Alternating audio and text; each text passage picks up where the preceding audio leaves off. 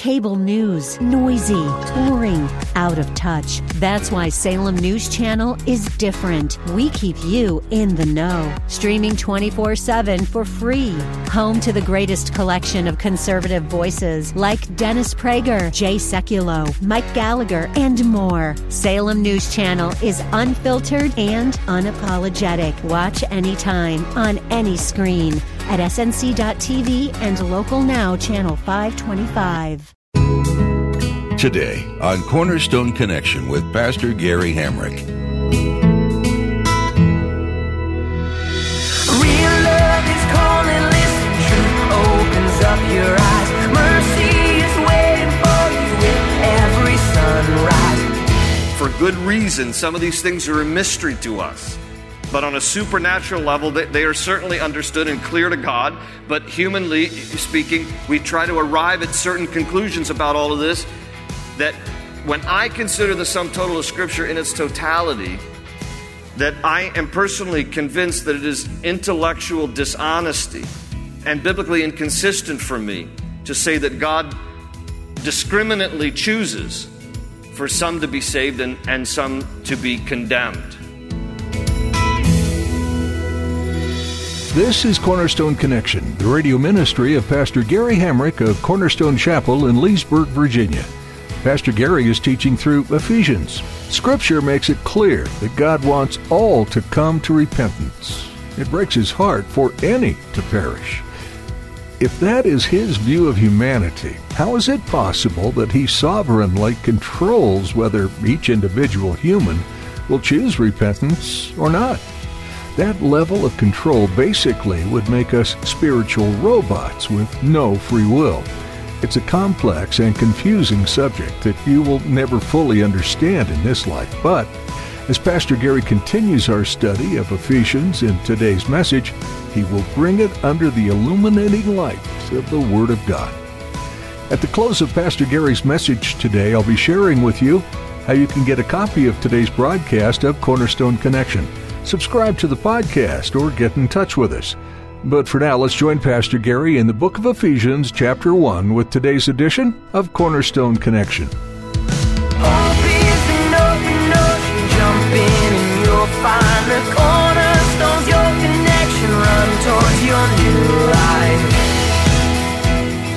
The book of Ephesians is divided into really two sections pretty neatly. Chapters 1, 2, and 3 are about our position in Christ based on what God has done for us. And then the last half of the book, chapters 4, 5, and 6, have to do with practice, what it is that we must do in response to what God has first done for us. And so in chapter 1, Paul drives this home in the first section about our position in Christ based on what God has done for us. Because, again, if you just glance back at verse 3, this is where Paul says, "Praise be to the God and Father of our Lord Jesus Christ, who has blessed us in the heavenly realms with every spiritual blessing in Christ." So again, he's emphasizing here's what the Lord has done for you and me. Here's our position. Here's how he has blessed us with every spiritual blessing in Christ. And so I just counted off 7 as I looked at the following verses. And so here's a few things that it tells us in this first section, what God has done for us in terms of all these spiritual blessings in Christ. It tells us in verse 4 that God chose us. Also that he loved us. In verse 5, that he predestined us, that he adopted us. In verse 7, that he redeemed us. And then in verse 13, that he saved us and he sealed us. The church really has no problems with 5 out of these 7 terms. You know, it's wonderful that God has loved us and he has adopted us, he has redeemed us, saved us, sealed us. Where the church historically has choked, in relation to unity, is in defining the words that God chose us and predestined us. That becomes the big sticking point in the church for the last few centuries, and sadly so even in some circles today. And so just to basically remind us of that so we can focus on where we're going, the big debate is, did God choose us and predestine us relative to our salvation according to his sovereign will, meaning that he chose us and predestined us for salvation because he chose some to be saved and he chose some to be condemned. And Romans 9:18, therefore God has mercy on whom he wants to have mercy, and he hardens whom he wants to harden. Jesus even said in John 15:16, you did not choose me, but I chose you and appointed you to go and bear fruit that will last. So there's that angle. Did God choose us and predestine us according to his sovereign predetermination of who should be saved and who should not? Or did God choose us and predestine us relative to our salvation according to his foreknowledge? And there are verses in the Bible also that speak very specifically about his foreknowledge. In 1 Peter 1 and verse 2, it says, we have been chosen according to the foreknowledge of God the Father through the sanctifying work of the Spirit for obedience to Jesus Christ and sprinkling by his blood. Romans 8:29, Paul says something similar to what Peter just said when he writes, for those God foreknew, he also predestined to be conformed to the likeness of his Son, that he might be the firstborn among many brothers. So in other words, is the argument that God chose us and predestined us according to a sovereign choice, that he predetermined some to be saved and some to be condemned? Or did he choose us and predestine us according to his foreknowledge, knowing all things, that he knows in advance who will choose him, who will reject him? And so in that sense, we are chosen and predestined. And again, it all depends on from what angle you interpret these things. We talked about how do you view God's sovereignty. The argument is that you will either view him predominantly as a ruling monarch, that is, one who exercises his divine will, or as a loving parent, one who exercises divine love. And as I mentioned last week, everybody has their own particular slant, their own particular angle from which they interpret Scripture. And for me, I tend to see, though he is sovereign, so in that sense, he exercises his divine will clearly in the Bible, that the predominant view that I personally approach Scripture from is the lens of a loving parent, and thus he expresses his divine will, and thus he makes room for the free moral agency of man with which he created us. So it does depend what angle you're approaching some of these verses from. That's the lens through which you're going to interpret it. We also need to understand that there's the angle of what view do you have in terms of God's choosing of us? Do you see the whole chosen and election and predestination individually or corporately? And I made the argument last week that it's pretty clear in the Old Testament that it is corporate. God says over and over again that he has chosen Israel as his people through whom the redemptive plan will come to all nations. Deuteronomy 7:6, just one among many verses, where God says, for you are a people holy to the Lord your God. The Lord your God has chosen you out of all the peoples on the face of the earth to be his people, his treasured possession. Yes or no, Israel is God's sovereign choice? Yes. Now, it doesn't mean that other nations are not as loved, but what it means is God sovereignly chose a particular nation, birthed a people out of nothing. Abraham was a Gentile who was a worshiper of the moon god, and Abraham was plucked from among all the Gentiles of the day through his seed to give birth to a race of people that up to that point did not even exist. And God's purpose in election, if you will, his purpose corporately for choosing Israel was to reveal a redemptive plan for the sake of the whole world. So why is it then, as I mentioned last week, do we get to the New Testament and suddenly election and chosen and predestination is seen very narrowly in an individualistic way? It leaves people with a lot of fear, quite frankly, as to whether or not I am particularly chosen by God or not. But it kind of goes a long way to helping relieve the fear if we see his choosing work and predestination in terms of a corporate sense, that just as he chose Israel in the Old Testament, he has chosen the church in the New Testament as a corporate body through whom, through us, that redemptive plan of the message of the gospel is shared. That's a very similar thing. The church hasn't replaced Israel, but the church is a parallel in that sense, and that God has corporately chosen the church. So in that sense, we are the chosen. We are the predestined. We are those that God has corporately selected through whom the redemptive plan should be announced, should be declared. That's what the gospel means. Euangelion, the good news, that we should declare it. And so his express purposes are revealed in the election of the church. More corporately than perhaps even individualistically. And the companion verse for that argument is 1 Peter 2:9 and 10. That just as Israel was chosen corporately for God's redemptive purposes, Old Testament, the church is the fulfillment of that redemptive plan in a corporate sense in the New Testament. 1 Peter 2:9 and 10. But you are a chosen people, a royal priesthood, a holy nation. He's talking about the church. A people belonging to God, that you may declare the praises of him who called you out of darkness into his wonderful light. Once you were not a people, but now you are the people of God. Once you had not received mercy, but now you have received mercy. So, when I take the totality of Scripture, this is me personally speaking, which has to do with our general slant here at Cornerstone on this matter. When I take the totality of Scripture relative to the sovereignty of God and the responsibility of man, and recognizing that the Bible speaks of both, and that the tension is kept intact, and that for good reason some of these things are a mystery to us.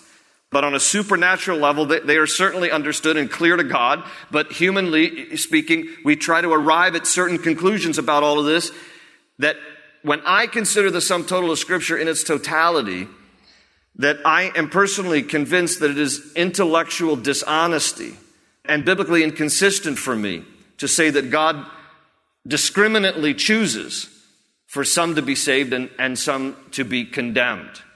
You know, John 3:16, for God so loved the world that he gave his only begotten Son. 1 John 2:2, Jesus is our atoning sacrifice, and not only for our sins, but for the sins of the whole world. 2 Peter 3:9, God is not slow in keeping his promises, as some understand slowness, but he is patient, not wanting any to perish, but all to come to repentance. Revelation 22:17, the very last promise in all of the Bible. Let the Spirit and the bride say, come, and let all who hear say, come, and let those who are thirsty come, and let them drink freely, whosoever will, from the water of life. Okay? So when I personally consider the sum total of Scripture, I believe in this tension, purposely kept intact. But I also see it through the lens of a loving, paternal Father who wants none to perish, but all to come to repentance. And the exercise of man's responsibility in conjunction with God initiating his plan of salvation in his sovereignty comes to a climax in the heart of every individual as to whether or not you will receive or whether or not you will reject. God wants none to perish. He wants all to come to repentance. His heart is for the world. And so Paul writes here about chosen and predestined, but we come now here to this section starting at verse 15. If you'll look there in your Bibles now, Ephesians chapter 1 and verse 15. If you'll notice now again, I want you to write in the margin of your Bible that this also from verses 15 to 23, all those verses are one sentence in the original Greek language. Okay, so just as last week we said that verses 3 through 14 is one sentence in the Greek language, verses 15 through 23, through the end of the chapter, is also one sentence in the original Greek language. Meaning that the entire first chapter of Ephesians in the original Greek language was 3 sentences. That's it. Now, one of the reasons why it's important to point that out is because the continuity of thought. You know, as Paul is writing here, verses 3 through 14, there's a continuity of thought. Now, in English, so that it's not a long run-on sentence and so that every grammar teacher would be bothered by what Paul wrote here, it's divided into multiple sentences so that it's not run-on sentences, right? And yet we need to make sure we preserve that there's an intent behind the thought and the meaning, that there's a consistency here. And so you're going to notice from verses 15 to 23 that there's a consistent thought here. That's why it's one sentence. And it actually is the beginning of one of 2 prayers in the book of Ephesians. There are 2 prayers in the book of Ephesians. This is one of them. And there's another prayer in chapter 3, which we will see when we get there. But this is the first of 2 prayers from verses 15 to 23. So what I like to do is I want to read it, and then we'll come back and we'll kind of summarize it. So here we go, verse 15. Paul writes, "For this reason, ever since I heard about your faith in the Lord Jesus and your love for all the saints, I have not stopped giving thanks for you, remembering you in my prayers. I keep asking that the God of our Lord Jesus Christ, the glorious Father, may give you the spirit of wisdom and revelation so that you may know him better. I pray also that the eyes of your heart may be enlightened in order that you may know the hope to which he has called you, the riches of his glorious inheritance in the saints, and his incomparably great power for us who believe.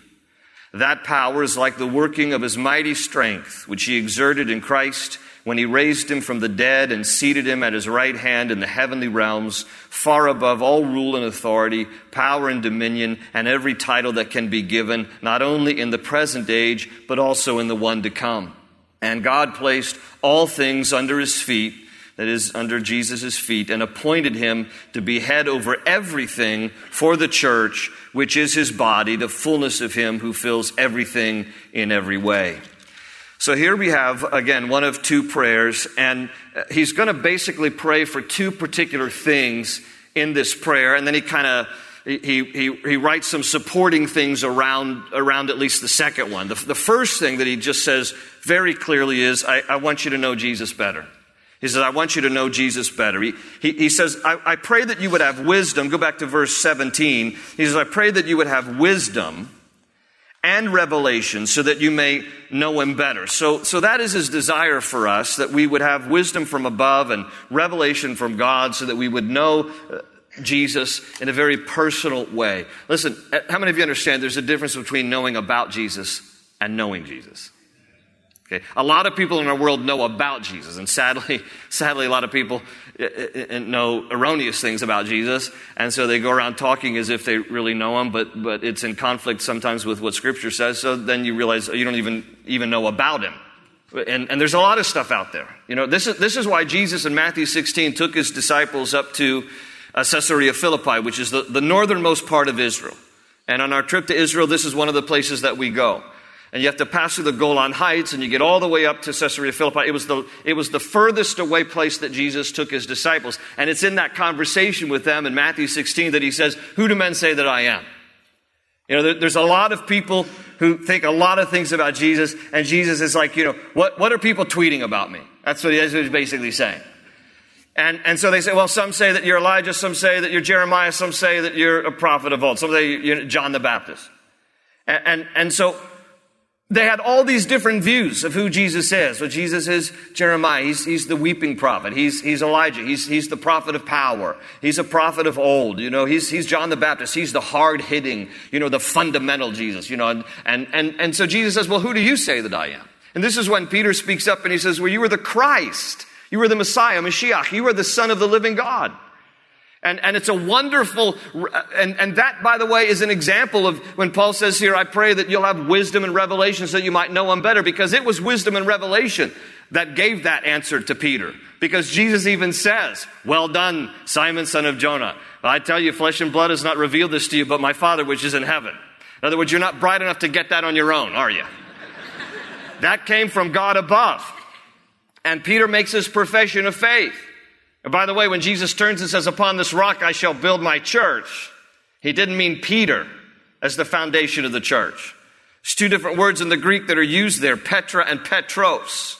He distinguishes between a regular pebble and a boulder. What he's saying is your confession is right and true, and whoever confesses that Jesus is the Christ, is the Lord, is the Son of God who came to save the sins of the world, you too can be included in the church. And so it's upon this foundation of the confession of faith that the church is built, not upon a man. If the church is built upon Peter, we're doomed. Okay? If it's built on any person, we're in trouble. But it's built on the rock, meaning the profession of faith in Jesus Christ. But in other words, flesh and blood didn't reveal this to you, Peter, but my Father which is in heaven. He had the right understanding, but it was given to him by revelation. And even in today's terms, there are a lot of people who would say a lot of things about who Jesus is. And in Matthew 16, maybe he's Jeremiah, maybe he's Elijah, maybe he's John the Baptist or some prophet of old. Today, Mormons have a different explanation of who Jesus is. Muslims have a different explanation of who Jesus is. Jehovah's Witnesses have a different explanation of who Jesus is. And I can tell you that all three of those, by example, are in conflict with what Jesus says about himself in the Bible. So now you have to believe what is the highest source of authority. So if you believe, as I do, that the Bible is the highest source of authority, then we get to know Jesus by reading his word, by reading the Bible and understanding who he is. If you're new to the faith, or if you're not even a believer, start reading Matthew, Mark, Luke, or John. A lot of people encourage folks to start reading the Gospel of John, but it's all good. So if you like Matthew, Mark, Luke, or John, any of those four Gospels will help you to understand who Jesus is, who he said he is, what his mission and ministry was all about. So we have to know him, not just know about him. We have to know him. And the only way you know him is to spend time with him. How do you know people that you love and are friends with? You know them because you spend time with them. You can't know them from a distance. Somebody can't tell you about someone. You have to personally know them. So get to know your Lord and spend time with him. Sit at his feet and open up the scriptures and just read in the word who he is and what he said and understand him. Paul says, I pray that you would know him better. This is why Paul would say in Philippians 3:10 and 11, I want to know Christ. I want to know him and the power of his resurrection and the fellowship of sharing in his sufferings and becoming like him in his death and somehow to attain to the resurrection of the dead myself. He said, I want to know about Jesus. He said, I want to know Christ. I even want to know his sufferings. I want to know the depths of his joys and his agonies, that I would know him better. Well, the second thing that Paul also says here is, I pray that you would know the benefits of knowing Jesus. And he says there in the rest of this passage here, he says, I pray in verse 18 that the eyes of your heart, okay, that's metaphorical terms, just meaning the core of your spirit, the core of your being, that the eyes of your heart may be enlightened in order that you may know. And so here are three things underneath knowing the benefits of knowing Jesus, some subpoints that he basically says here in the rest of this passage. I want you to know the hope of his calling, the riches of his inheritance in the saints, and the greatness of his power. The hope of his calling. He says, the hope to which he has called you. It is his calling. And he wants us to know that hope. His calling is his perspective on the future. The believer has a glorious future in terms of resurrected life, the eternal life, freedom from sin. I mean, pure and ultimate freedom from sin, to know perfected justification, to know glorious elevation above the angels themselves, because the word even tells us that we shall even judge angels, meaning the fallen angels. So these are all our future hope. This is all, reminding us of what the hope is that we have in him relative to his calling in our lives. And then the riches of his inheritance in the saints, that's the other part. The riches of his glorious inheritance in the saints. Notice, this is the riches of his glorious inheritance. It's not your inheritance. Oftentimes we gravitate towards, what is my inheritance in this deal? What am I going to get out of this deal? No, notice the language intentionally here. He says that you would know the riches of his glorious inheritance in the saints. In other words, Paul wanted the Ephesians, and likewise the Holy Spirit will want us to know, that they and we are so precious to God that he considers us and them his own inheritance. That's how precious we are to him. Hope is an open ocean, jump in and you'll find the cornerstones, your connection, run towards your new life. That's all we have time for today on Cornerstone Connection. Pastor Gary will have more to share from Ephesians next time.